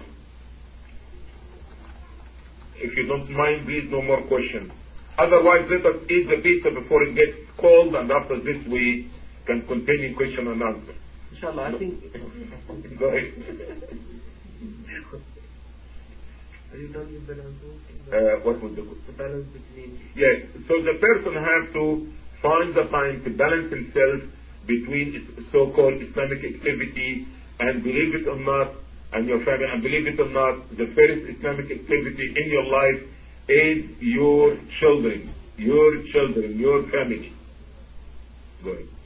Do you suggest to send children overseas to an Islamic institution to learn Quran and Deen, or is it better to keep the children with the parents and teach them whatever the parents can? If there is a good supervision there, alright, that means that I advise you, if you can do this, to do it. But I advise you that you go and visit the school itself, try to get, to ask questions about it, and ask the people who their children went to this school and see what their experience and what happened from activities there after the school hours, all the things. So if it's good supervision there and they dedicated towards this, like I heard in Morocco and different places, and Mauritania, they have places designated for this purpose, yes, you should. Because believe it or not, in such a country, with such a busy schedule between here in America, we are not providing for our children. Most of us, I could not say all of us, most of us, we are not providing the proper direction and the proper environment for our children. And it will be better than all the things that you take your children and yourself and go to these countries where you talking about they have Islamic school, so you will be monitoring your children yourself and making sure everything is going right in their life. You mentioned that righteous children will keep on adding ajr after death. Will it be also for like students whom we are teaching Quran and other people? Yes, of course. Yes, of course. If you teach somebody, you guide somebody, okay, and whatever they do, after your death, this will be a reward for you also. Sheikh, what is the difference between nasheed and music? Are they not the same? A brother told me that nasheed and I had no idea what he was talking about. The nasheed is the word in itself. The music is the sound that comes from the instrument, the musical instrument. So this is two different things. Nasheed is the poetry or the word in itself that you say it. Okay? If it's company with music, now this is has a different ruling. Okay? So this is two different things. Till what age our children can play with dolls?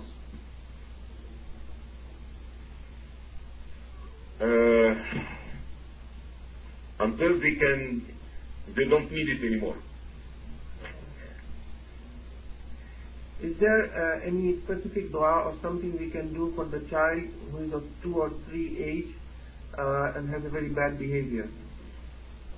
There is no special dua. Ask Allah what you want for your child.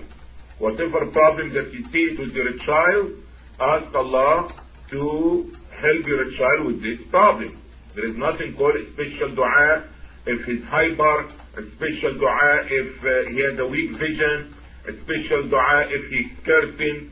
There is no special dua for everything like this, you understand?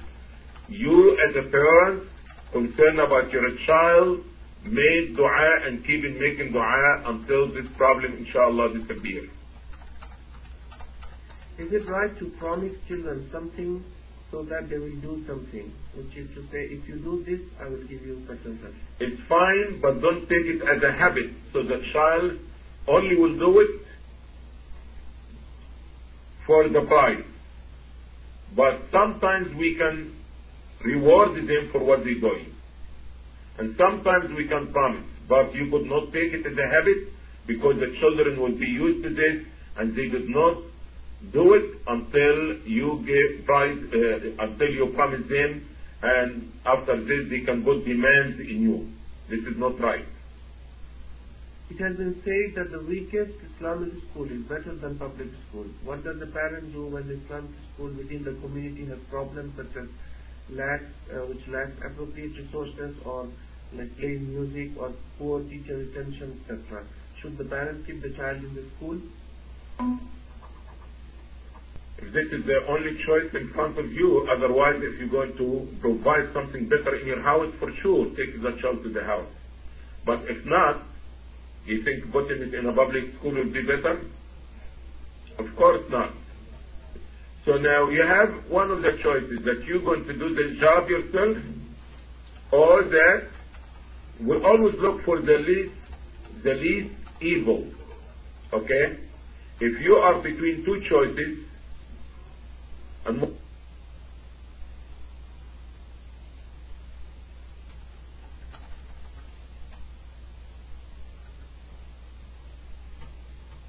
No sound, brother. You were talking about classes in school about sex. That refers to health classes too.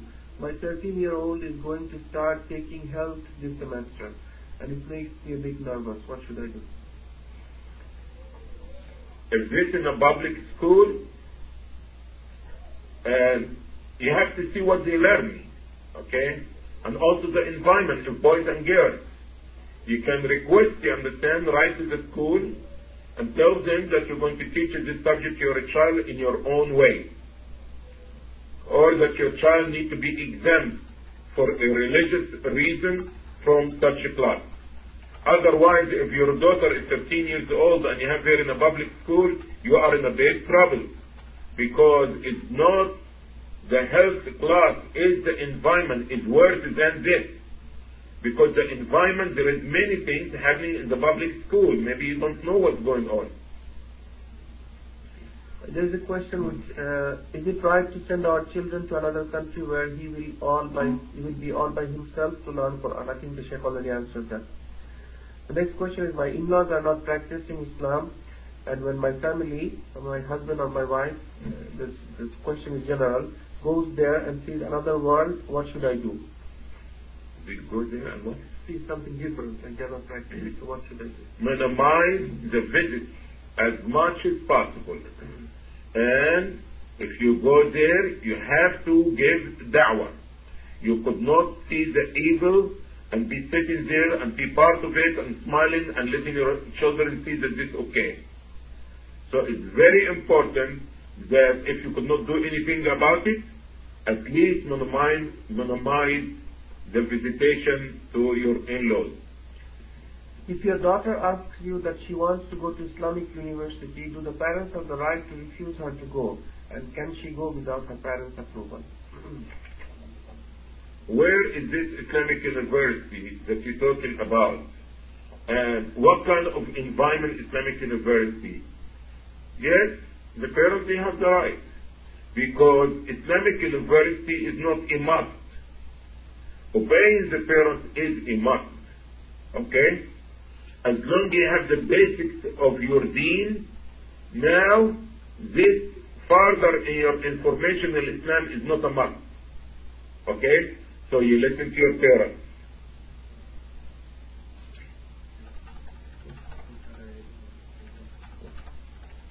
Well, I think that they're asking that the university is in Saudi Arabia. Even if in Saudi Arabia, if your parents want you to stay home or getting married, because if we're talking about going to university, that means you are in the age of marriage. Okay? So, like I said, you already have the basics of Islamic Aqidah and Islamic Adab.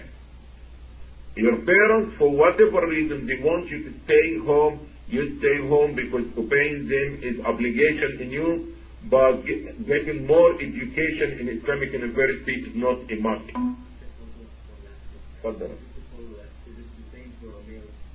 The question is it same for the male student? The question was female, but the brother is asking it's the same as for male. Okay. As we understand, I could not first see a parent that wants their child to remain in the house. I don't know how to answer this question because I could not see the possibility of a father asking his child who's 17 years old, 20 years old to stay home. To do what? Because he needs to get married, he needs to get a job, he needs to earn $1, he needs to support himself, he needs to do many things. A boy is different from a girl. So we see that a father will ask his son to sit in the house, what? Clean dishes? To do what? Oh, this is a different story now. So, yes, if your father wants you to remain in the same country with you, as example, okay, for protection or for concern for you, that means you have the means to have it in your country. But you want to go to another country, get this education. It's your duty to listen to your parents. Sisters think that taking care of children at home keep them away from attending study circles at the masjid, and they get upset. Please advise us in this regard so that they know the sacrifices that they are making. Again? Sisters, they think that taking care of children at home keep them away from attending study circles in the masjid. So give us advice regarding this, because what they are going to get the reward of taking care of children at home. You mean she is working babysitter for the other sisters? No, at home. Like when they're taking care of children at home, they miss out on Islamic study circles at the masjid. Okay. They cannot participate as much as they could before because of children. So yeah, but her obligation towards her children comes first. It's more important than attending the Islamic study circle because the tape can be taken to her. She can listen to the lecture. You see, the purpose of coming to the mosque is getting the knowledge. If you're talking about reward, your prayer in your house more rewarded. So if you're talking about the education, you can be in your home and you can be listening to the lecture. If you do not listen to it alive, it will be brought to you after a couple of hours. So what is the big thing? You are doing the right thing, taking care of your children. There is a priority. Especially that some of this education and this study circle is not the basics of your deen. As long as you have the basics of your deen, stay to your family. The priority comes husband and children. This is the priority of a Muslim woman. Allah, husband, children. This is. Any other activity comes outside, it comes if you can do it. Otherwise, you're doing the right thing in your house. So there is no need for you to be in the Islamic study circle. It's not a special club. It is a means to get the education. So the education will become brought to you. We have the means now, the education will be brought back to the house. So what is the big thing? Do you recommend any authentic book in English on the stories of the Sahaba? Sorry, I don't read things in English. I barely can read English and talk English. All my work or all my study in Arabic books. So I'm sorry. Some people say that children in public schools would be better equipped to handle the pressures of American society than those in Islamic schools. Let those who worship America see what America is going to give them later on. You see, it became everything. We have Islam and America. So you're going to have Islam first, or you're going to have America first. And with this impression, the pressure comes in you, this material thing, and this study and degree is not going to solve it. But what is going to solve it? If we are a true Muslim, stand up and ask Allah to remove the calamity or the pressure from us. This was going to work. You can get the PhD degree, and you can be sick physically or mentally, and will be more pressure in you. The car is not going to solve it. The job is not going to solve it. Another degree is not going to solve it. But if you are a true Muslim, you can stand before Allah with 2 rak'at and dua. This pressure can go away. I think we are left with 2 more questions, and inshallah with that we will end. What is the Islamic ruling on taking children to Disneyland, water parks, or sightseeing, etc.? Take them to sightseeing, okay? Take them to sightseeing. This is good. Give them something healthy and good. They can ride a boat, okay? They can swim. They can collect different flowers and plants. Give something clean while they still enjoying it. Let them see the creation of Allah. See the stars at night. Take them for camping. Make a fire for them and sit around it and talk. You see, what you're going to see in Disneyland? Mickey Mouse again, and the music, and the naked women, and all these crazy things going on. This is what we're going to admire, and this is what we always be talking about and dreaming about. There is healthy things. Take them to sea land. Why not? Let them see the creation of Allah. The small fish and the big fish and the blue fish and the fish with one eye and the fish with all. Let them see the things. Take them to the zoo. Let them see Allah's ability and the creation of Allah. And let them remember Allah when they see these things. And magnify Allah subhanahu wa ta'ala. So we need to feed our children something healthy.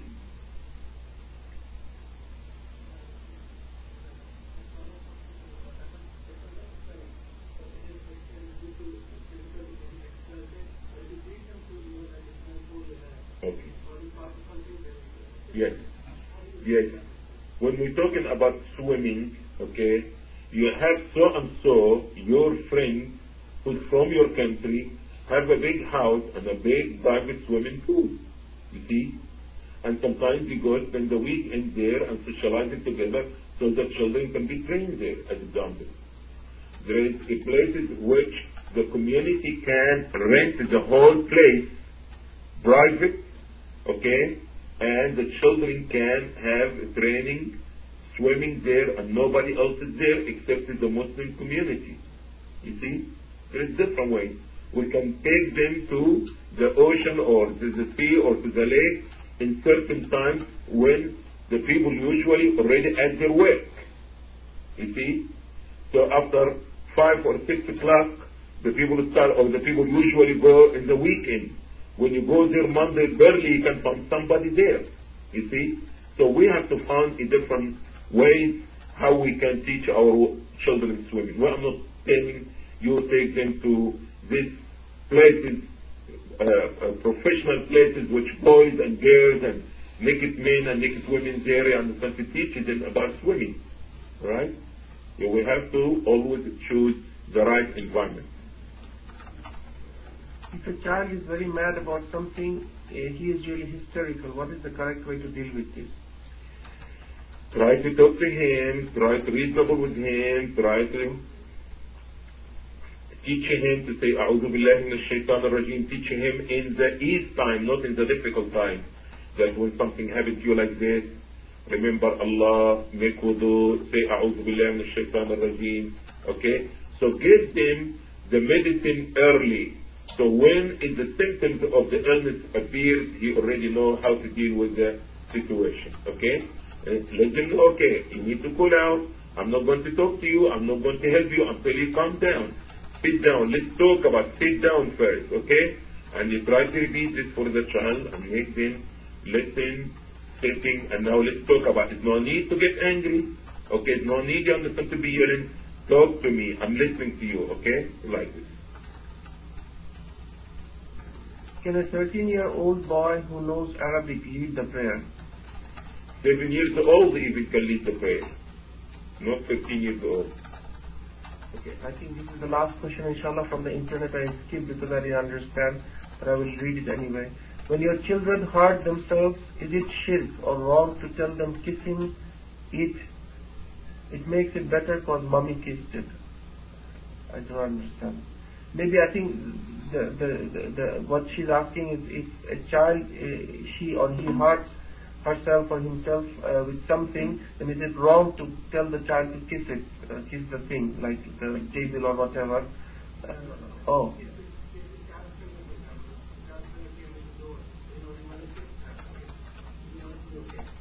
Oh, I see. Okay. Inshallah, we're going to have to make it an Islamic question now.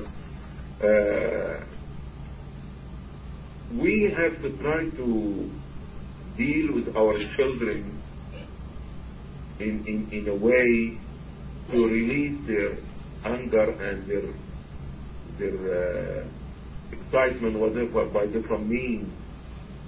But it would be good, and instead of telling him kiss it, say Subhanallah, say Ya Allah or something like this. But you understand, if the mother, or not asking him to kiss the door, kiss the child's finger, or the mother will kiss the finger. Okay. Inshallah, I don't think you understand anything have to do with this about shirk, except the sister who asked the question meant something, or she knows something about you could not do this, okay? If something going to calm down the child from crying, okay, let mommy kiss it for you, or mommy love you. Same thing like when you take the child and hug it and they try to pet him, this is not a shirk, okay? But I don't know. I don't know what actually. No, it's not making it right, but this is a way, because I know that, yeah, it's specifying him, it's not to understand the child believe now by mother kissing him. It's something to show that the mother, okay, my feeling is with you, okay? I'm hurt for what you hurt, okay?